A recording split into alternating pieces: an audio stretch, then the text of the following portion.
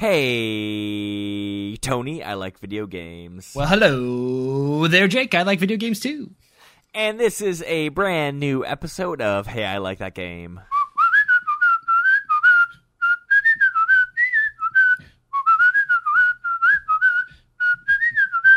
Hey, I like that game.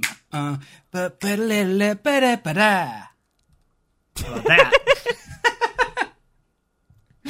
That's it.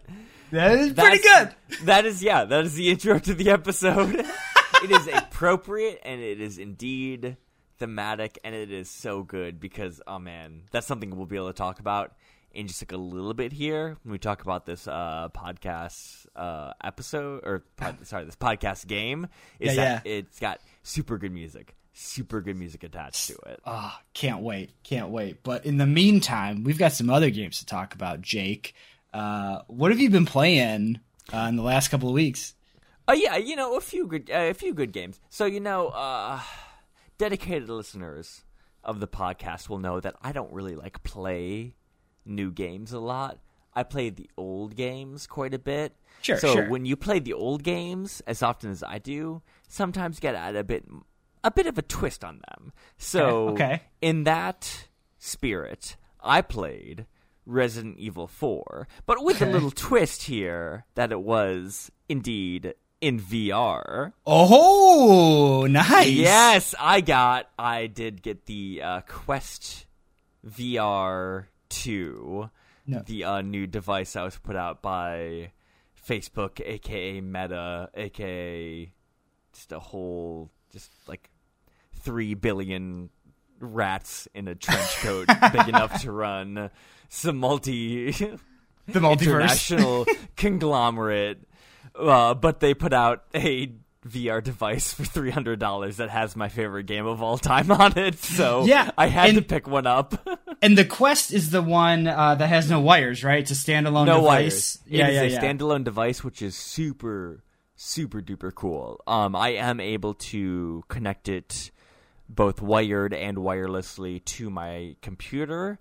I picked up very recently on the most recent Steam sale, I picked up Half-Life Alyx, which I am indeed going to play through my PC, but natively on that Quest VR, I have played my favorite game of 2021, Super Hot VR. I picked that up and have played it in its completion, but more importantly for, I think, like fresh criticism on my end, I also picked up Resident Evil 4, which was a Quest exclusive VR title that was released, and along with the low intro price for this Quest 2, spurred me on to pick it up because I don't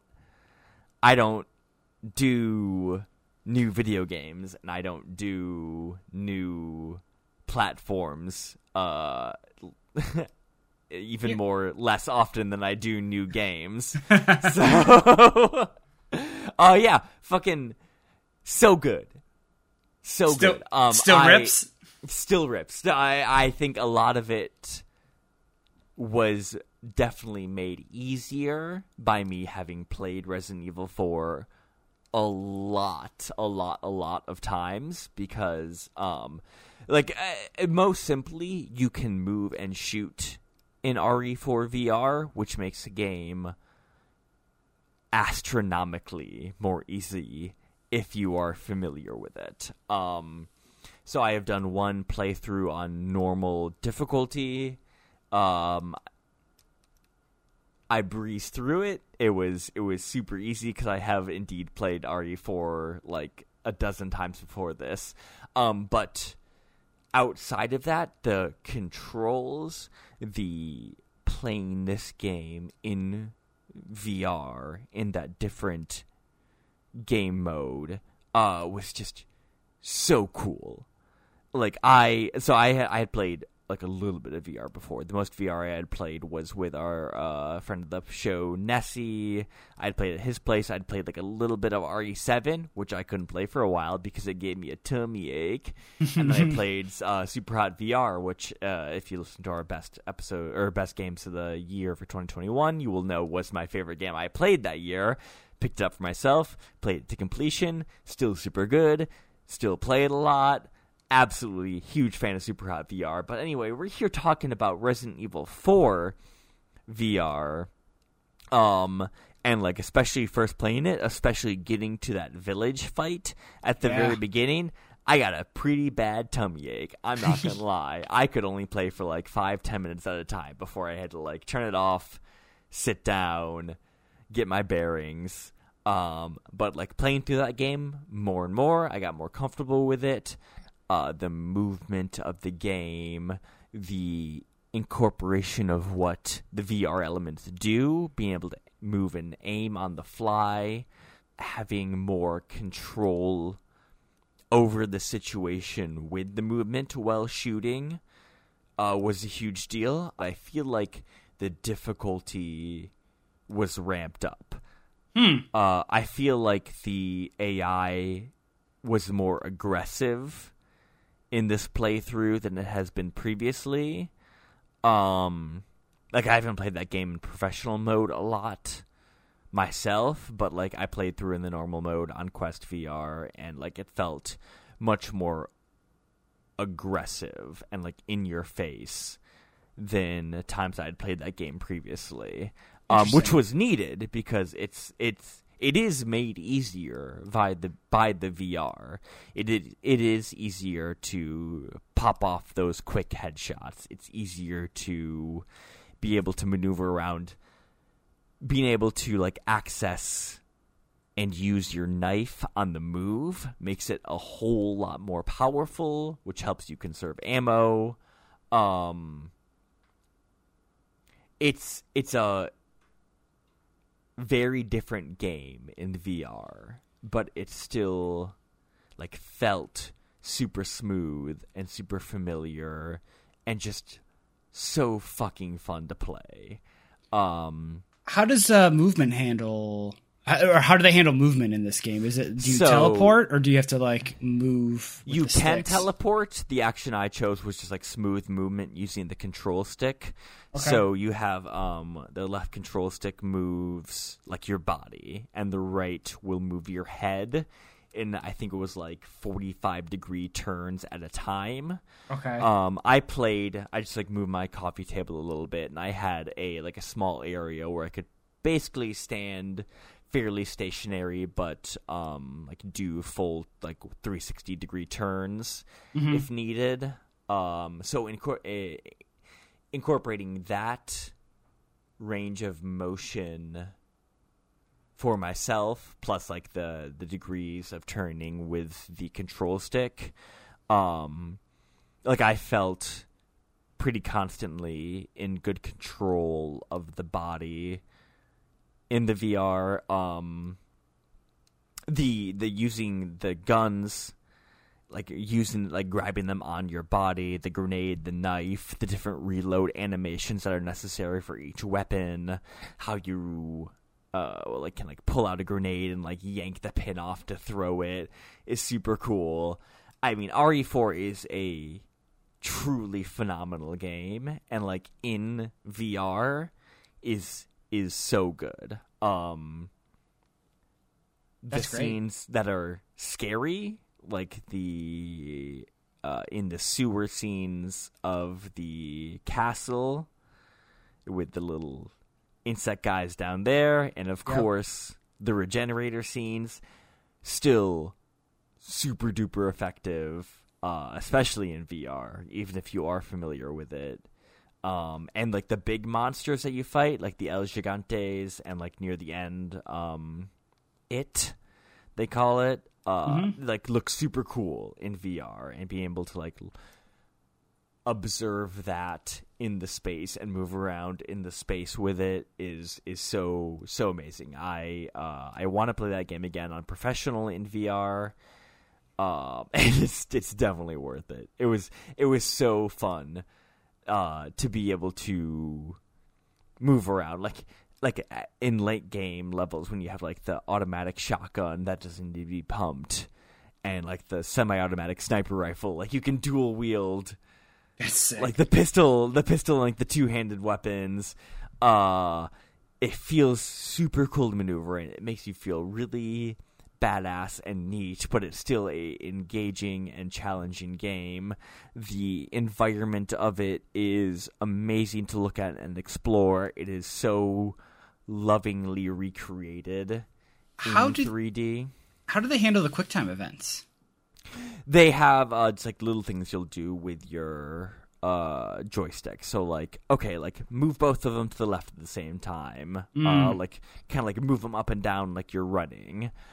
There are definitely less QuickTime events than there are in the base game. They've reduced some of those, and they kind of give you more of a prompt before it happens. That's good. They'll kind of like slow down time and give you a sound cue before you need to do the QuickTime events. So those are made easier. But yeah, it's a pretty much one-to-one recreation of the main campaign of RE4 in VR, and it's good. It's really fun. I had so much fun with it. I had a great time with Super Hot VR. I also picked up another game called Pistol Whip, which is like Super Hot meets Guitar Hero.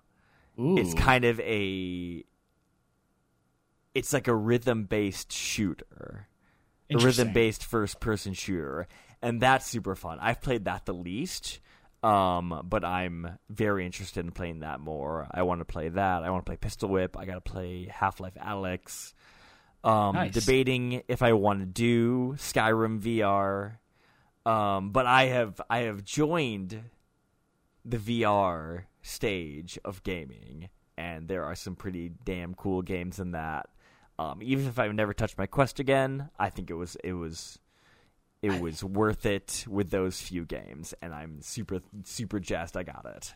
I may have to join you in that in the near future, because I actually had not my first VR experience, but probably my first extended VR experience just a couple days ago. This past weekend, my buddy Alex picked up a Quest 2 as well, and I only played like a shooter called Arizona Sunrise, which is just basically like a zombie shooting gallery game, and then I played this other game called Half Half, which was like more like a collection of mini games, more of like kind of a vibe check kind of thing than it was a compelling video game, but like. I was very impressed with the device in general. So it's like, man, for like $300, that sounds okay. And like, we were seamlessly playing multiplayer games like really well. Like my buddy Ruben, who, he's in Renton, I think. So like the connection between us and him was like perfect, and like you don't have to have any other devices. It's like the voices are like right in your ear, and like you can see one another and interact with one another. Like it was really compelling. So I may have to join you in this VR hellscape here soon enough. Look, I haven't played in the multiplayer, and like it being $300 for a fully non-cabled native VR machine is like a really, really good entry point for this spectrum. And you can hook it up to your laptop or your computer pretty easily, and you can run more powerful games through your computer like that. But like, also, I agree. Fuck Facebook. Fuck Meta. Absolute dystopian shit. I truly, truly hope that they fail in their endeavors to make the metaverse a thing, because their version of like whatever this fucking Ready Player One future they're envisioning is antithetical to what I want in this space. So like that's just like how I feel about it, but I like games and I like playing them, and sometimes you gotta dance with the devil for that kind of thing. But that's just that's where I lie in the whole thing. Like if my job asked me to like, oh, you have a VR machine, like why don't you work remote from the metaverse, I will emphatically and politely tell them to shove it up their ass. But like RE4 on the VR is a whole lot of fun, and I'm so glad I have that. Nice. Very cool. Yeah, I have some other games I will be talking about in the future, though. I haven't played them as much as I have been able to my VR games, obviously. But Tony, tell me a little bit about what you've been able to play in these last few weeks. Cool. Yeah. So, just a couple of things. First off, Windjammers 2, baby. It launched. Hell yeah. I love it. It's great. Windjammers 2 has been a shit ton of fun. I've played it with a lot of people at this point and like trying to introduce people to the game. And it's been a lot of fun. I've seen online some people having struggles like connecting to some games or having bad connections or quality. I haven't experienced any of that. I've had nothing but really good experiences with it. It is the Windjammers that you know and love, but with some added mechanics, some new characters, new courses or new courts to play on. But it's that game that you love, just with a little bit more stuff to it, and I like that a lot.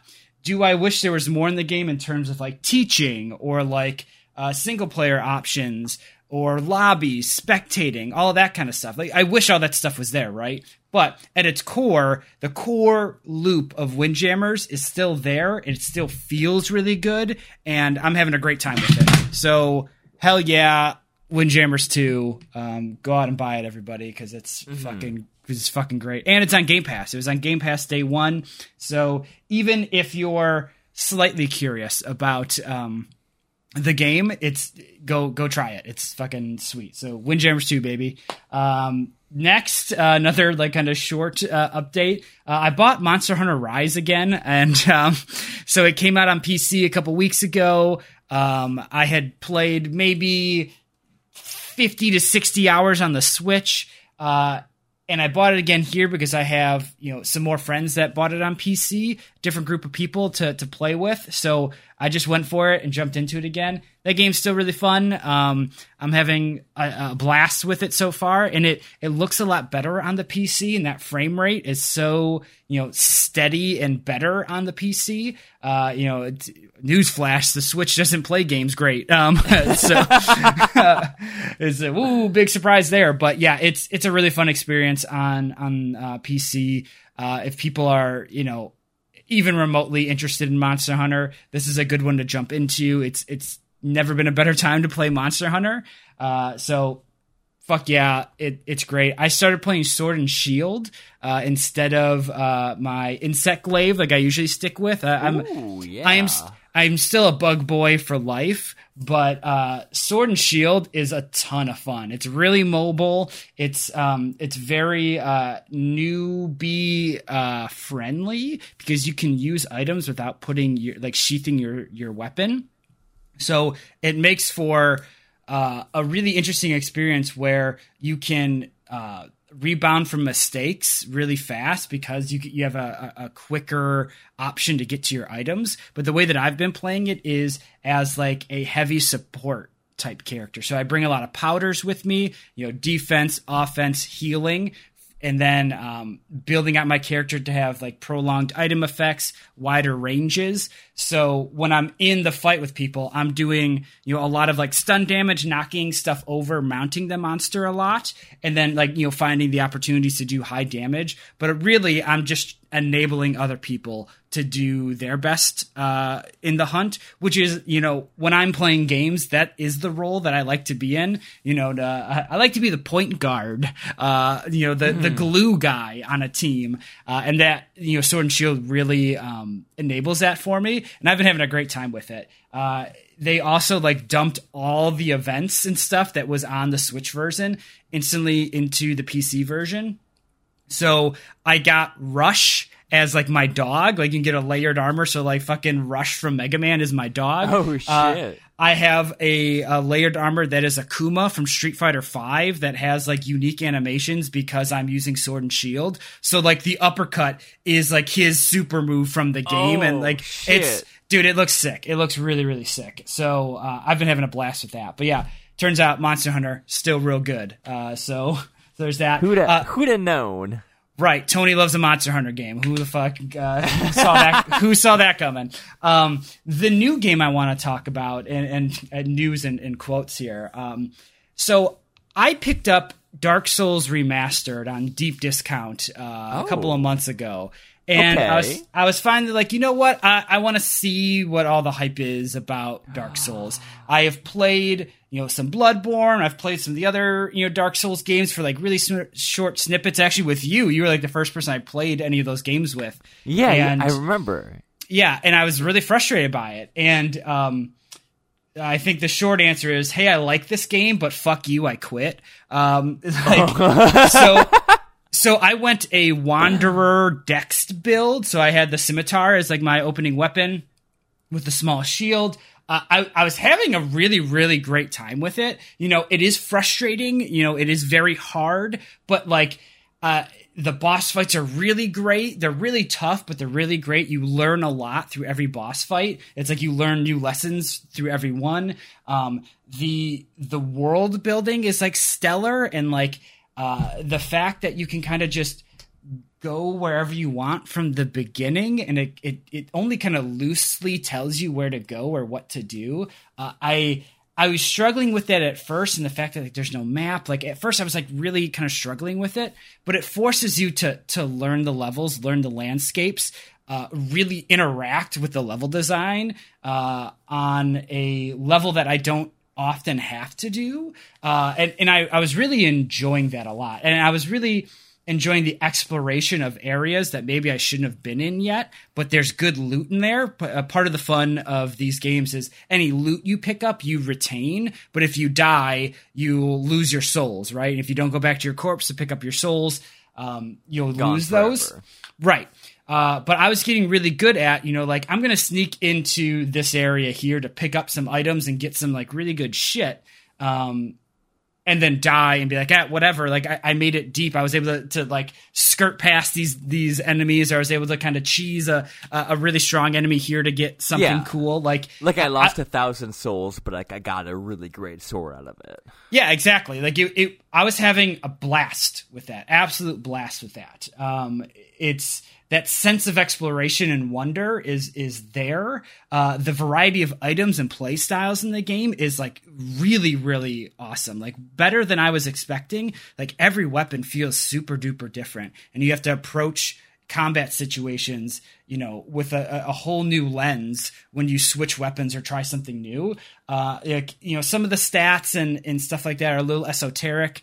But whatever, you just have to kind of pay attention to what you're doing. You can't just put points into whatever you think feels good. You have to like be intentional with all that stuff, which I think is like a great design point. I purposefully went into this game not looking at a guide, because I just wanted to like figure stuff out in the game. I wanted to like, understand a little bit more. I was completely in the dark with a lot of it. And that ended up being like a shitty part of the game for me. So the thing that broke me was some of the pathing and routing in this game can get really fucked if you are very persistent, which I am. So I was able to get into the Tomb of the Giants, or what is it again? Yeah, I think it's like the Tomb of the Giants.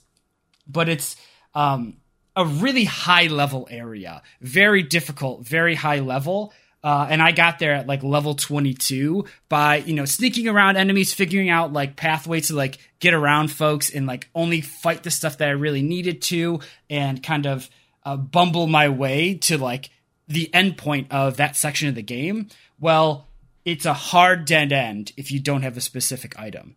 And to get to that spot, you have to basically go through this completely dark cavern with really, really strong enemies and like all this stuff.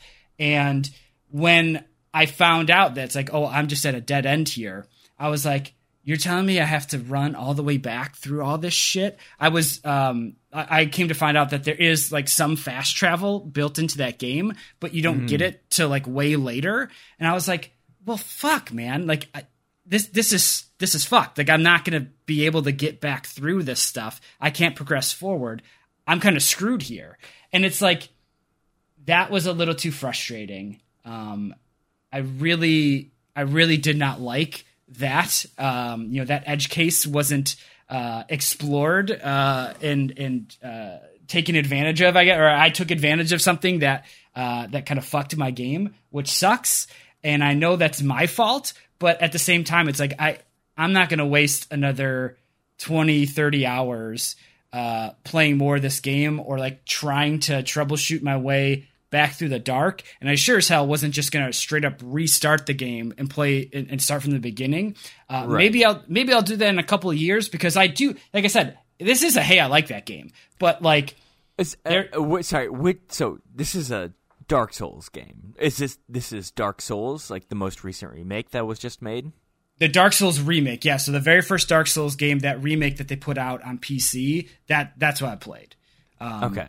So like, it makes me very excited for Elden Ring, because I want to do a similar thing where I go into it blind. I don't want to be looking at guides or anything like that. You're on the record as Elden Ring, like, jazzed. Like, you're really psyched to play that game. But, like, you, as far as I know, to date, have never completed a Soulsborne game. Yeah? Nope. Never have. I'm excited for it. I get it now. Like, I get why people say this game is truly excellent. And I agree on a lot of fronts. But, like, the things that frustrate me the most about this game is, I am missing a couple of things that, maybe they rectify in sequels that follow it up. Maybe it is, things that weren't quite established in, modern video game design. And some of that is like part of it. And like, there's a lot to love in this game, but I just got really frustrated with some of the things. So I bounced, but I am very, very excited for the opportunity to jump into something fresh and new in Elden Ring, especially because it looks like, the way that game is designed, that exploration is going to be like the heart and soul of the game, like it's an open world, quote unquote, From Software game. So like that is very intriguing to me, because the thing that I liked about this game was the exploration. So I'm looking forward to it. But yeah, hey, I like Dark Souls, but fuck you. Which is I think that's the ethos of FromSoft games. Exactly how I feel about them, and like kind of what I feel about Elden Ring too, where I think like Dark Souls 3 was the one I've played the most. I probably have like maybe a dozen hours in that game.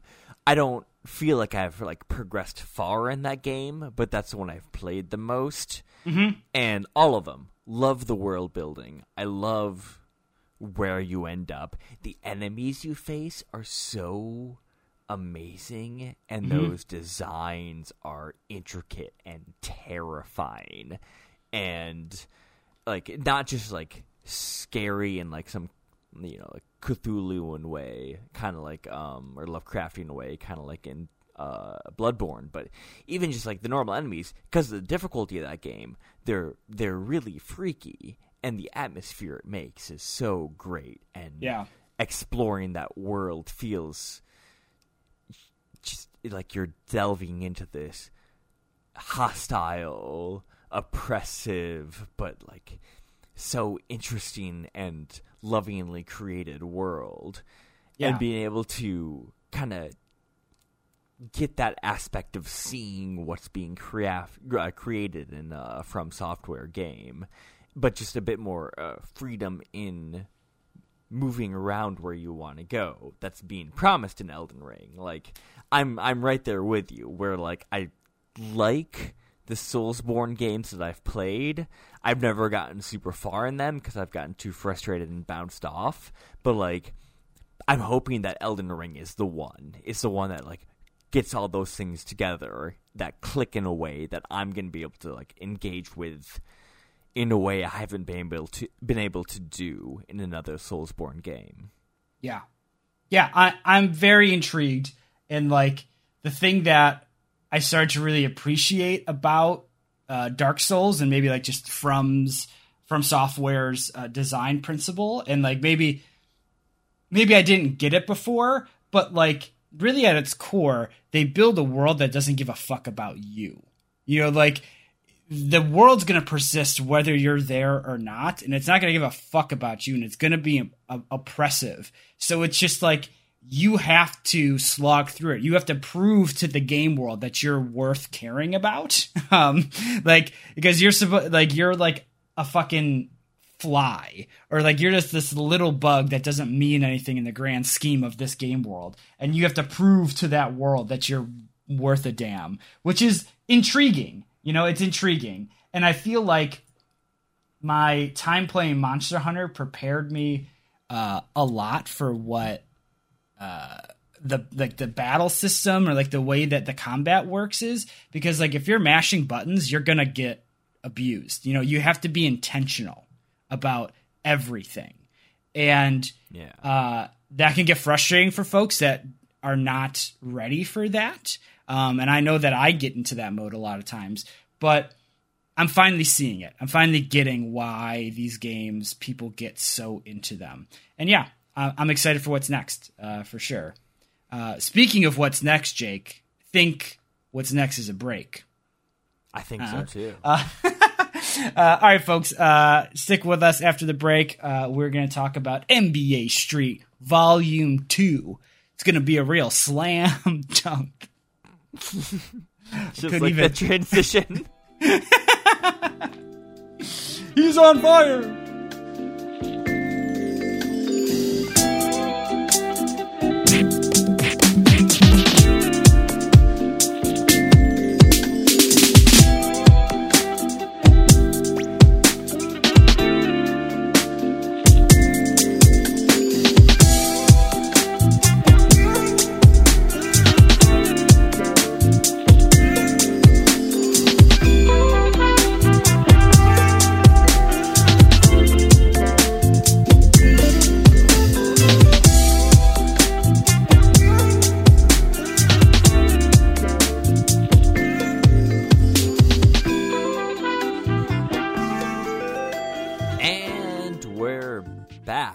Welcome to Hey, I Like That Game, where we are talking about NBA Street Volume 2 on this here episode of the podcast.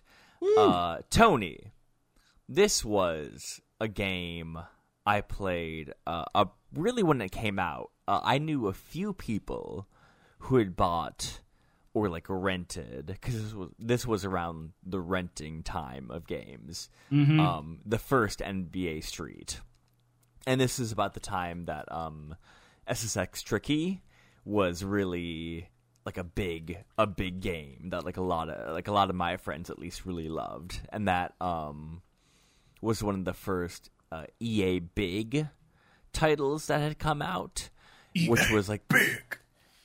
Like this offshoot, because like EA, like at that point was like the Madden games, was like the NCAA football, basketball games like that. Like that's what EA was really known for. Simulation sports. Yes, and EA Big was when they went kind of into the arcade manner of that.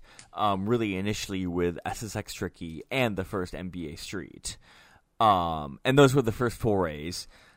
I played them. The people who bought those games, like my friends who bought those games, like them, I had like rented those games. Like those were huge.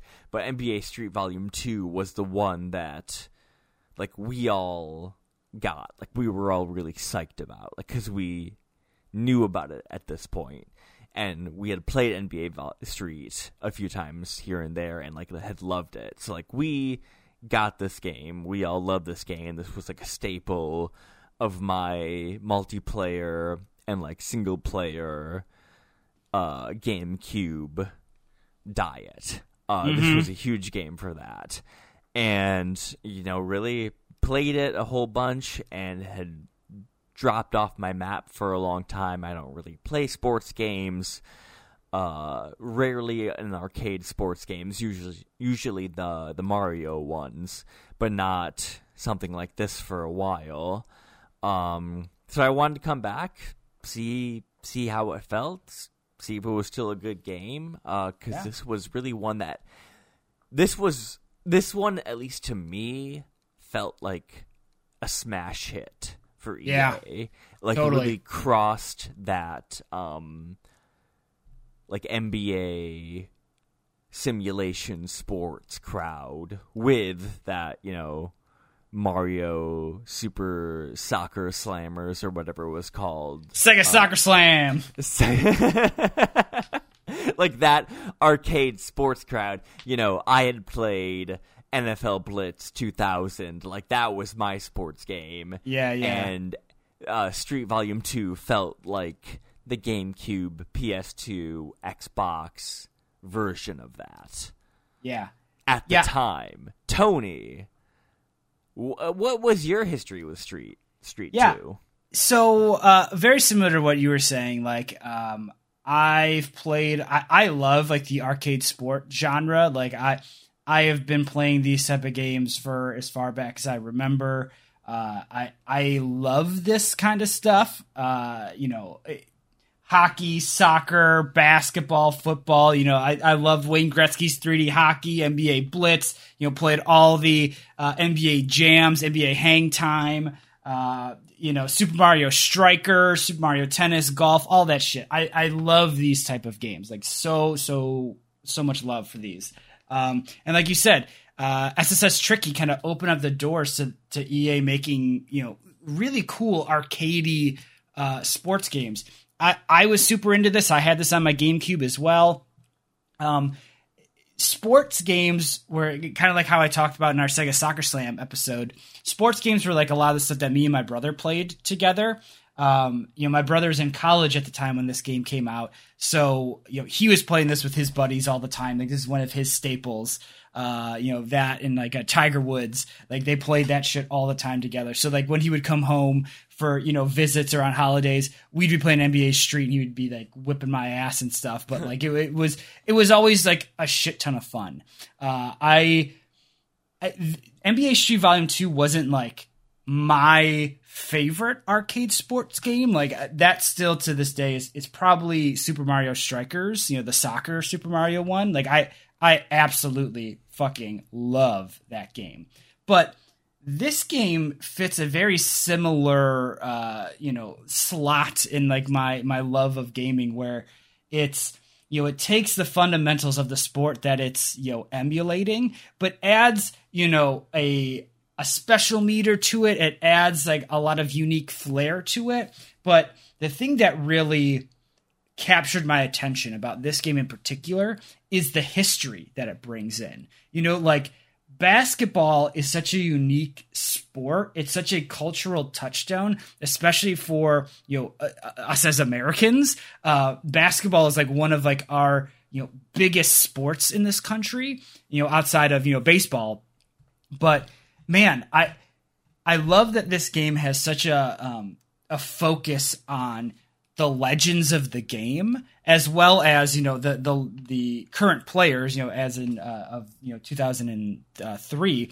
But there's all the legends that are in the game as well, and then on top of that, all these historic locations throughout the country where basketball is played on these playgrounds and parking lots, and it. Mm-hmm. It feels like such a love letter to this game that so many people have a connection to from their childhood.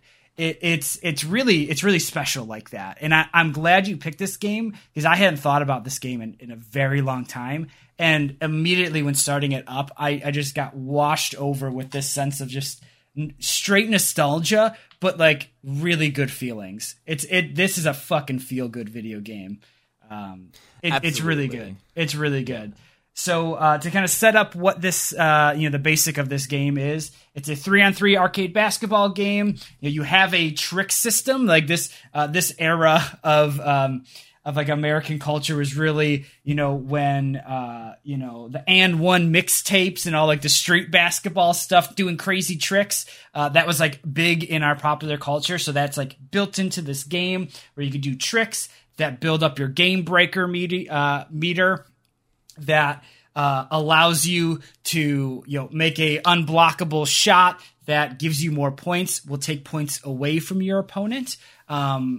this game kind of adds another layer to that, where you can do a level 2 game breaker, which is like, instead of one player doing like a really cool shot that's unblockable, the whole team gets like involved in it and does like a little cutscene of it, which is super fun. But you can also leverage that to cancel out your opponent's game breaker. So it adds a little bit more strategic depth there. But yeah, at the end of the day, it's 3-on-3 basketball with like playground rule scoring, like it's, I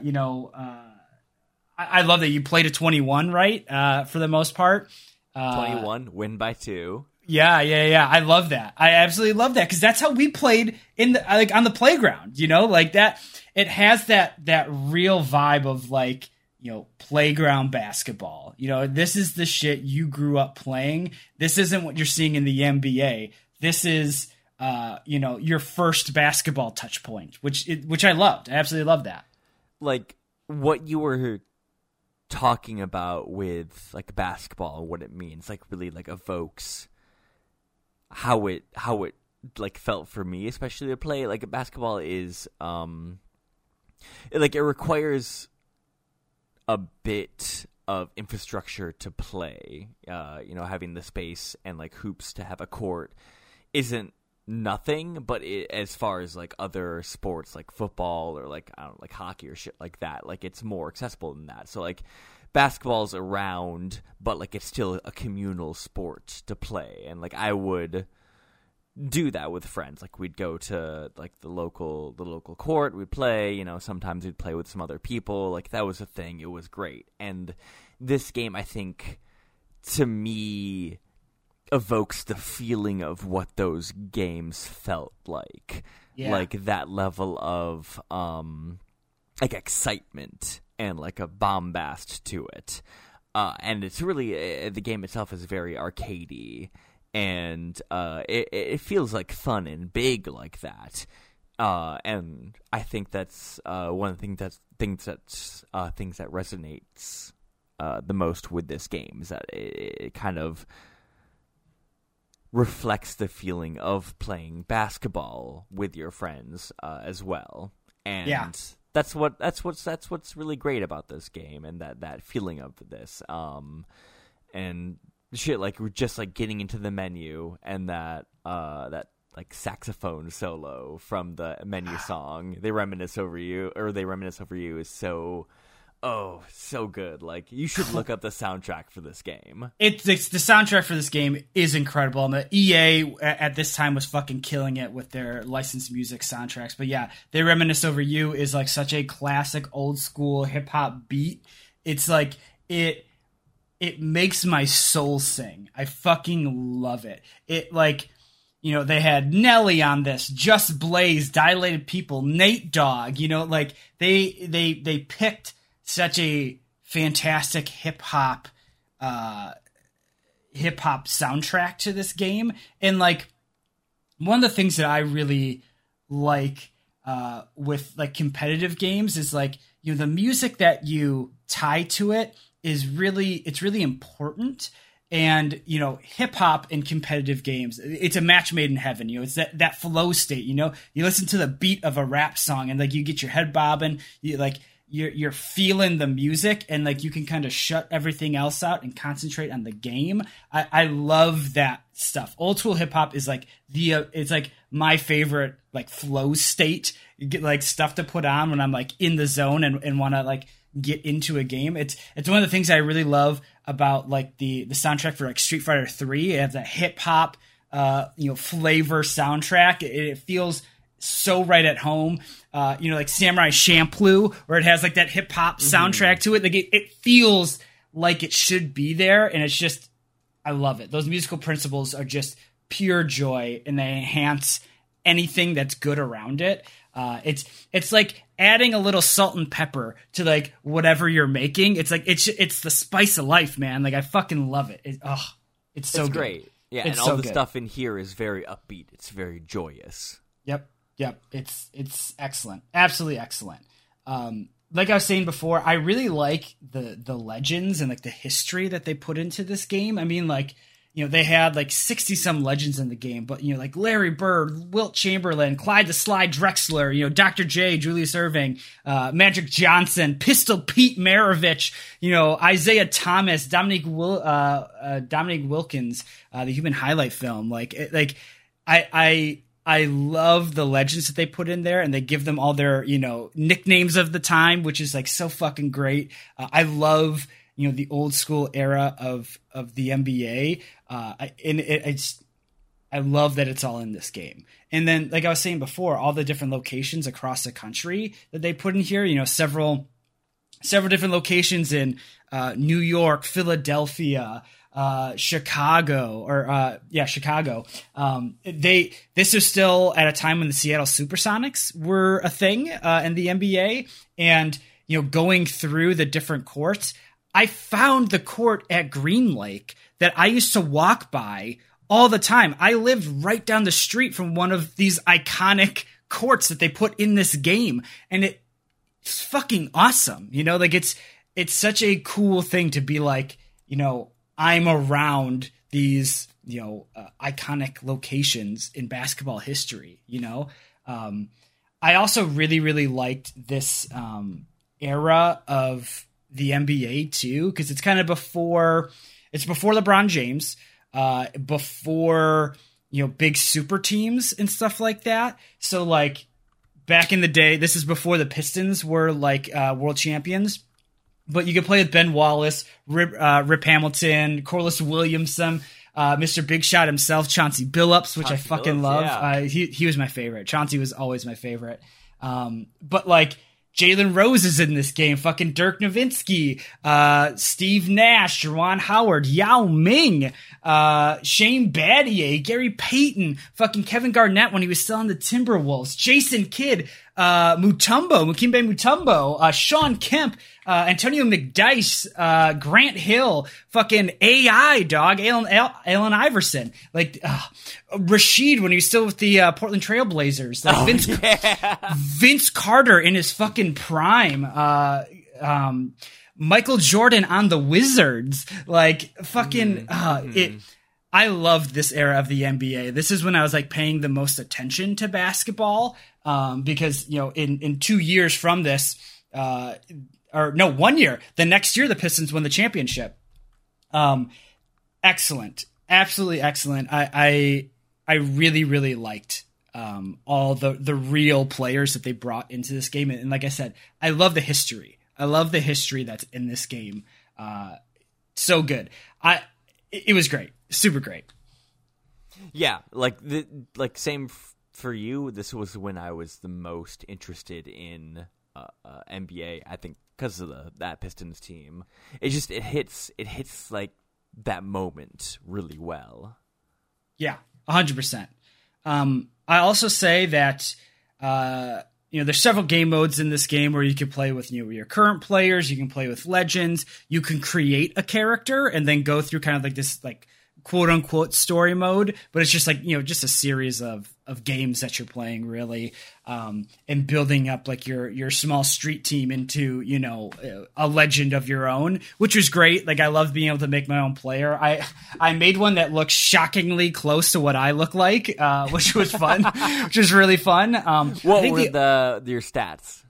I go all shooting and handles for the most part because I'm a point guard. Like I was saying with Monster Hunter, like that's like my role on a team is like I want to be able to shoot from the outside and I want to be able to like do handles and passes and stuff, set up other players to do stuff. But like I'm not driving to the hole or trying to get rebounds or anything like that. Like I'm more setting up other players to do stuff. So that was kind of like my way of playing the game. What about you? I was all shots, and I was all blocks. Ooh. Because if you max out your block stat, you can pretty easily block, like, not a ton. It's not, like, absolutely broken, but, like... Blocking's really strong in this game. a third to, like, one half of the shots that go up, you're able to get in front of and block if you have that highest block stat, because there's no goaltending in this game because there's no fouls like that. Yeah. So somebody hurls up a 3 and my tall, strong, long-armed boy jumps up in front of it and like swats it away on the down arch. Like, it's great. That's just a block, buddy. Yeah. And since it is non-traditional scoring, anything in front of the 3-point line is 1 point, 3 point. It works as 2, so instead of it being like a factor of 2 to 3 points, is a 1 to 2 points. Long shots are more valuable, so you put more points in the shots. You throw up the threes. Yep. That was kind of my strategy. It was just like I could fuck around with the other team a bit more on defense, try to get steals, stuff like that, or I could just put my big boy in front of the hoop, try to swat away whatever comes in front of me, and then hurl up a 3 after getting 2 of the opposing team to jump on a pump fake. So like, as you might be able to tell, like with a pretty 1-2 punch strategy, your create a character can go far. Yeah, totally. One of the other things that I really appreciated about the create a character, the become a legend mode, is that you can put women on your team. And they're good. Like they're really there. Good. It's not a thing. They're just it's not a fucking thing, on the right? Team. Yeah, exactly. And it's like that may seem like no big deal, but like at the time, like pretty much unheard of, I would say. It was a really good step and something that I'm not sure anybody expected, but everybody appreciated. It. You don't need to make a big deal about it because it's not a big deal. But like the fact that you could play as a lady in the game. You could have ladies on your team, and they were just as good, if not better, than any of the guys. Like, I really appreciate that. And like, I don't want to say it's like forward thinking because like fuck sexist bullshit, right? But like at the time, like you didn't see this, you didn't see this kind of stuff. It led to that feeling of just like you're just like playing pickup basketball too. Exactly. It's like game. Respect game, right? Ball don't lie, right? But like fucking like if you can ball, you can ball. It doesn't matter who you are. Just like prove yourself on the court, Like that's why I love fighting games. It's like that same sort of mentality. It's like I don't care who's on the other side of that controller.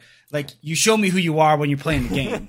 Like that's Chun-Li, they have lady fighters in this game. Yeah, it's like who gives a shit, right? It's like just play the fucking game. It doesn't matter.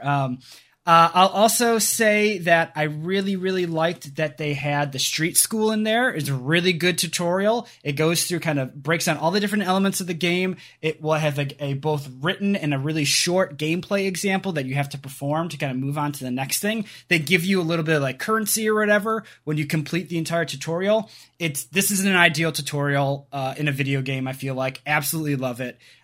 It was really good. I was surprised by how in depth that went and that it didn't overstay its welcome. It explained the parts of the game that you needed to know, but didn't like data dump you with stuff, which I really liked. Now that I kind of, work in games and work in learning systems, I was really glad to see that this was in the game, and it was as good as it is.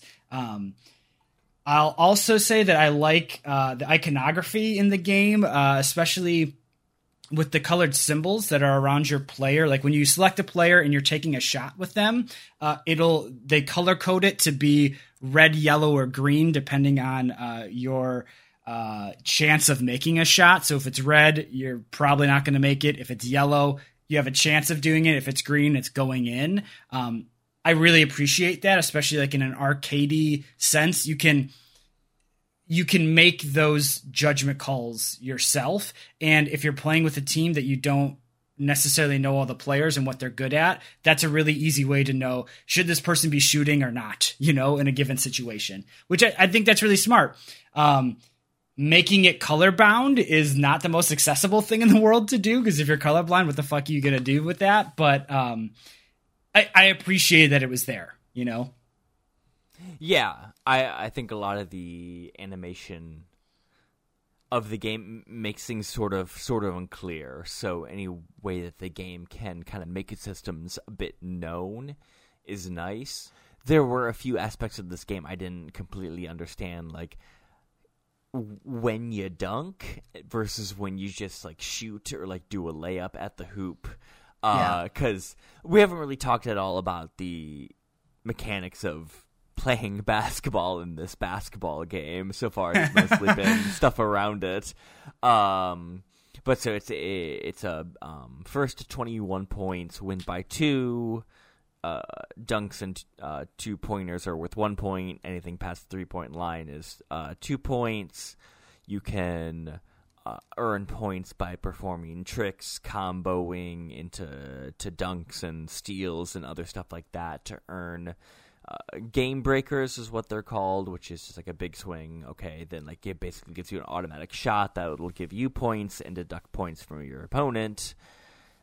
So there's an incentive to engage with the tricks system, try to fake out the opponent, get good defensive plays to combo into fast breaks that'll result in sick dunks that give you more points that will give you that game breaker sooner, which allows you to, then have a big turning point in the game. Yeah, and like the trick system like is kind of complex, and like the button presses you need to do and the amount of like kind of variety that's there, and some of it depends on what your character stats are, what they can do in the game. But the amount of times I went, oh damn, while playing this game was like unreal. Like making somebody miss or making somebody like fall over by like doing a trick or something like that, or like shooting like a fadeaway jumper in somebody's face and just like nailing that shot. Oh my God. It feels so good. And it's a great risk reward too, because if you're trying to string together a bunch of tricks and are getting cocky to build up that game breaker meter faster, people can just shut you down. Like, oh, I stole the ball from you. You get nothing, So like, it's a really good risk reward mechanic built right into the game. Yeah. I had a good time playing the game, and I, especially in the like make a legend, craft your own team, kind of develop game mode, kind of had this very much one more game mentality, because you can wrap up a game of this in like 10 to 15 minutes, and like I was just like a lot of times it's like, oh, like hell yeah, like I want to do one more game, because then I'll get enough points where I can upgrade my shots by 1. So like I'm gonna run one more, like, because that was a good time. I guess like that's sort of like the general ground rules of the game itself. But like, what do you have? Do you have any thoughts or notes on it, Stoney? Nothing more in the game modes.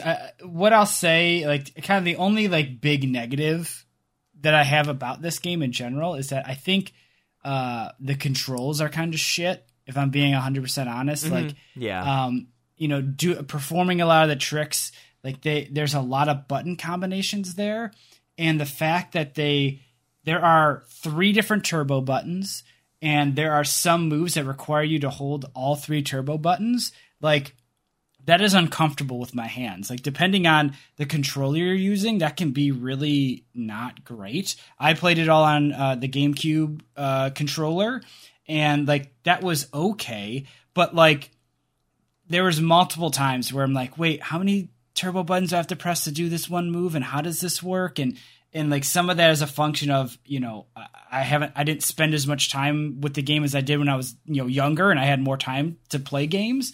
But just physically, it's difficult to perform some of these moves, which sucks. Like, I feel like the game could have been kind of redesigned with different, modern control sensibilities with some of this stuff to control better. It just points me to, man, I wish there was a volume 3. I wish there was another one coming out tomorrow. I'm pretty sure there is a volume 3. What? But nobody ever played it. Oh wow, really? I didn't know that.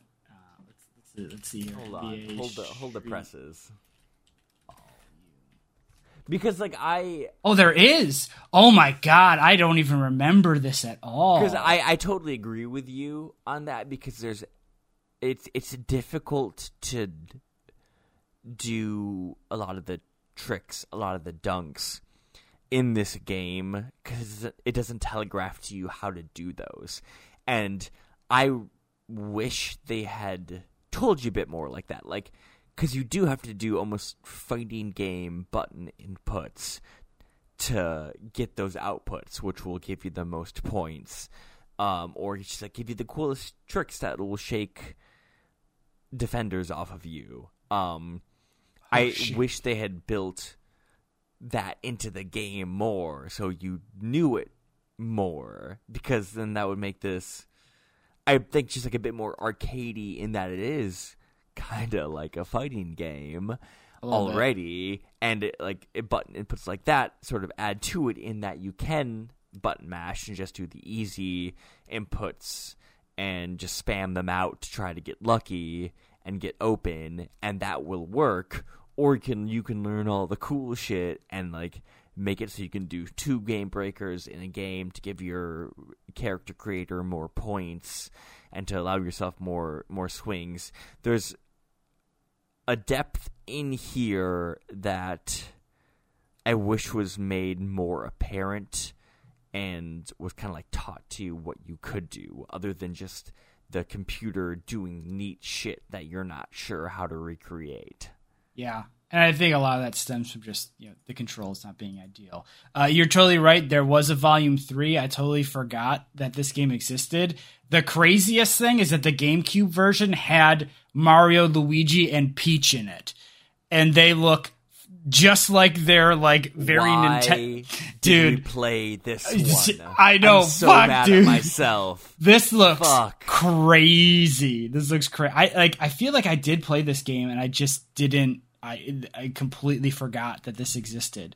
But to go back to my point before, I would love a new one of these type of games. With some new, modern design principles, attached to it. And I think it could be a ton of fun. I think it could be a ton of fun, yeah. But who knows if there's a market for that, or maybe this does exist somewhere, like in the indie space, or tucked into a game mode of an NBA 2K or whatever, like something like that. Like maybe it does exist and we're just not in the loop enough.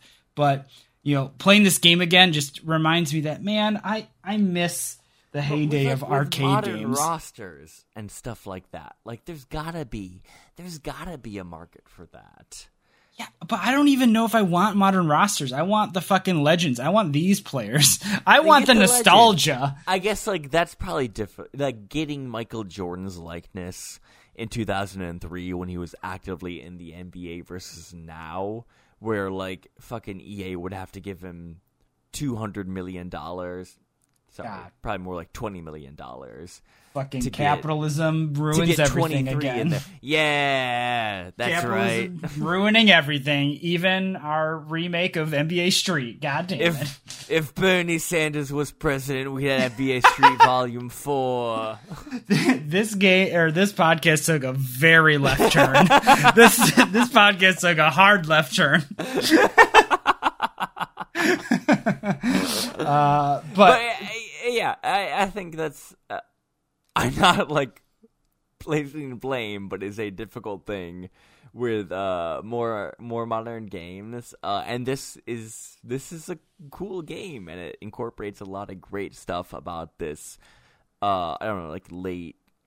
Like Silver Age or like Bronze Age, whatever you want to call it, of NBA that was in the early aughts. Yep. That really resonates with us. This recreates it spiritually in a way that simulation games don't. Yep, 100%. I'm just gonna come out and say it. This is 100% a hey, I like that game for me. Oh yeah. Like no doubt. Honestly, the soundtrack alone is a hey, I like that game, and like divorced from everything else in the game. Like we had talked about, the only negative I can say about this game is that I don't like the controls in a lot of cases, but that doesn't take away from the joy that I had playing it. And, it was an absolute delight coming back to this. And Jake, I really appreciate you using this as one of our podcast episodes. So cheers to you for picking a good one here. Aw, thanks, buddy. Yeah, hey, I like that game for me too. This one just felt a whole lot of fun to play. both because of the mechanics of the game itself and everything surrounding it was a great time, and I think worth revisiting. We never really talked about the graphics. They're fine. Faces are a little GameCube-y, but as is to be expected. That's like really like one of the bigger complaints I can levy up against the game, and it's not a huge thing. It doesn't detract from the experience. No. You know, super like great. It's fine. It's fine. Serves like what I have written down here is like it doesn't look great, but it does the job.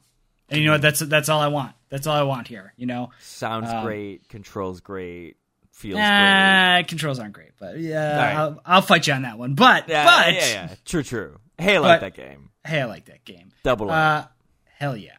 Jake, that's do you want to 3-pointer of hey, I like those games. It's a real slam dunk. Just gonna keep saying that because I know nothing else. Jake, do you want to know what we're playing next for the podcast? Please tell me. There's been a little bit of build-up about this game.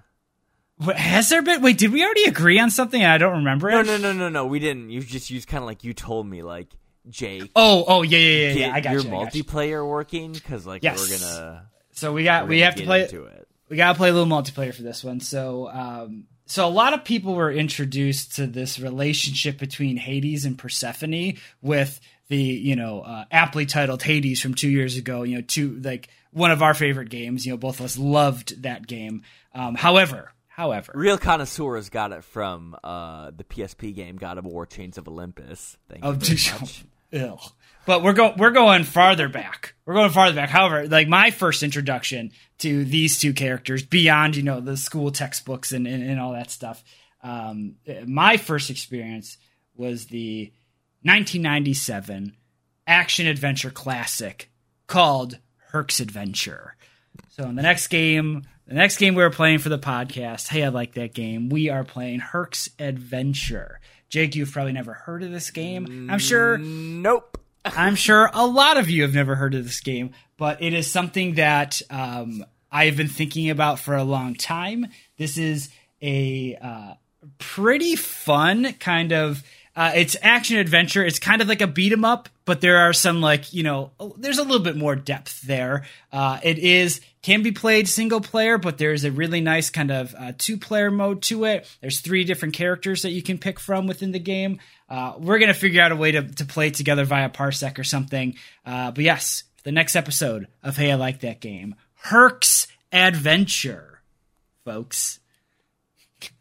And no applause, no crickets everywhere. This always happens. I'm like, let's play. Hey guys, on the next episode we're playing Halo 3, and then like Tony's like, oh wow, that was a great, blockbuster game that tons and tons of people have played. Like, I'm gonna pick this obscure NES game, Ball Tickler 4. This is how it works, man. I have played so much shit, and part of this podcast is just for me to be like, Jake, I'm going to subject you to all of the stuff that you've never heard of, but I, for some reason, remember very vividly. I gotta make you play some shit. I'm gonna make you play some shit that you've heard of but never wanted to play. Oh, I already know what that. I know what's at the top of that list. Anyways, Jake, where can the folks at home find us on the internet? Well, they can find us at Twitter at Like That Game. We're on Facebook at the Hey I Like That Game podcast. You can email us at heyilikethatgame@gmail.com. And then Tony is streaming his Trolley League Trolley Tuesdays. That is at twitch.tv/Hey I Like That Game. Yeah, come roll through for Try Hard Tuesdays, everybody. Even if you're not into Smash Brothers, we have a super fun time. I commentate a bunch of the matches. We just sit and have a good time together. A lot of positivity, a lot of laughs. It's a good time. So come swing through if you're around on Tuesdays. I think that's gonna do it for our episode.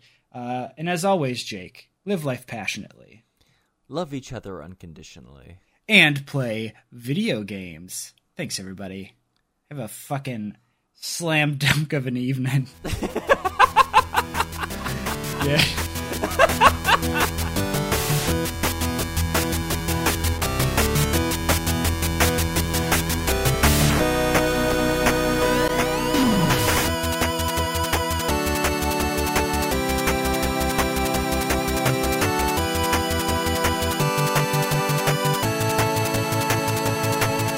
Thanks for listening to the podcast. If you like the show, please give us a rating and review on whatever platform you're listening to this on. Every little bit helps. # propagate the pod.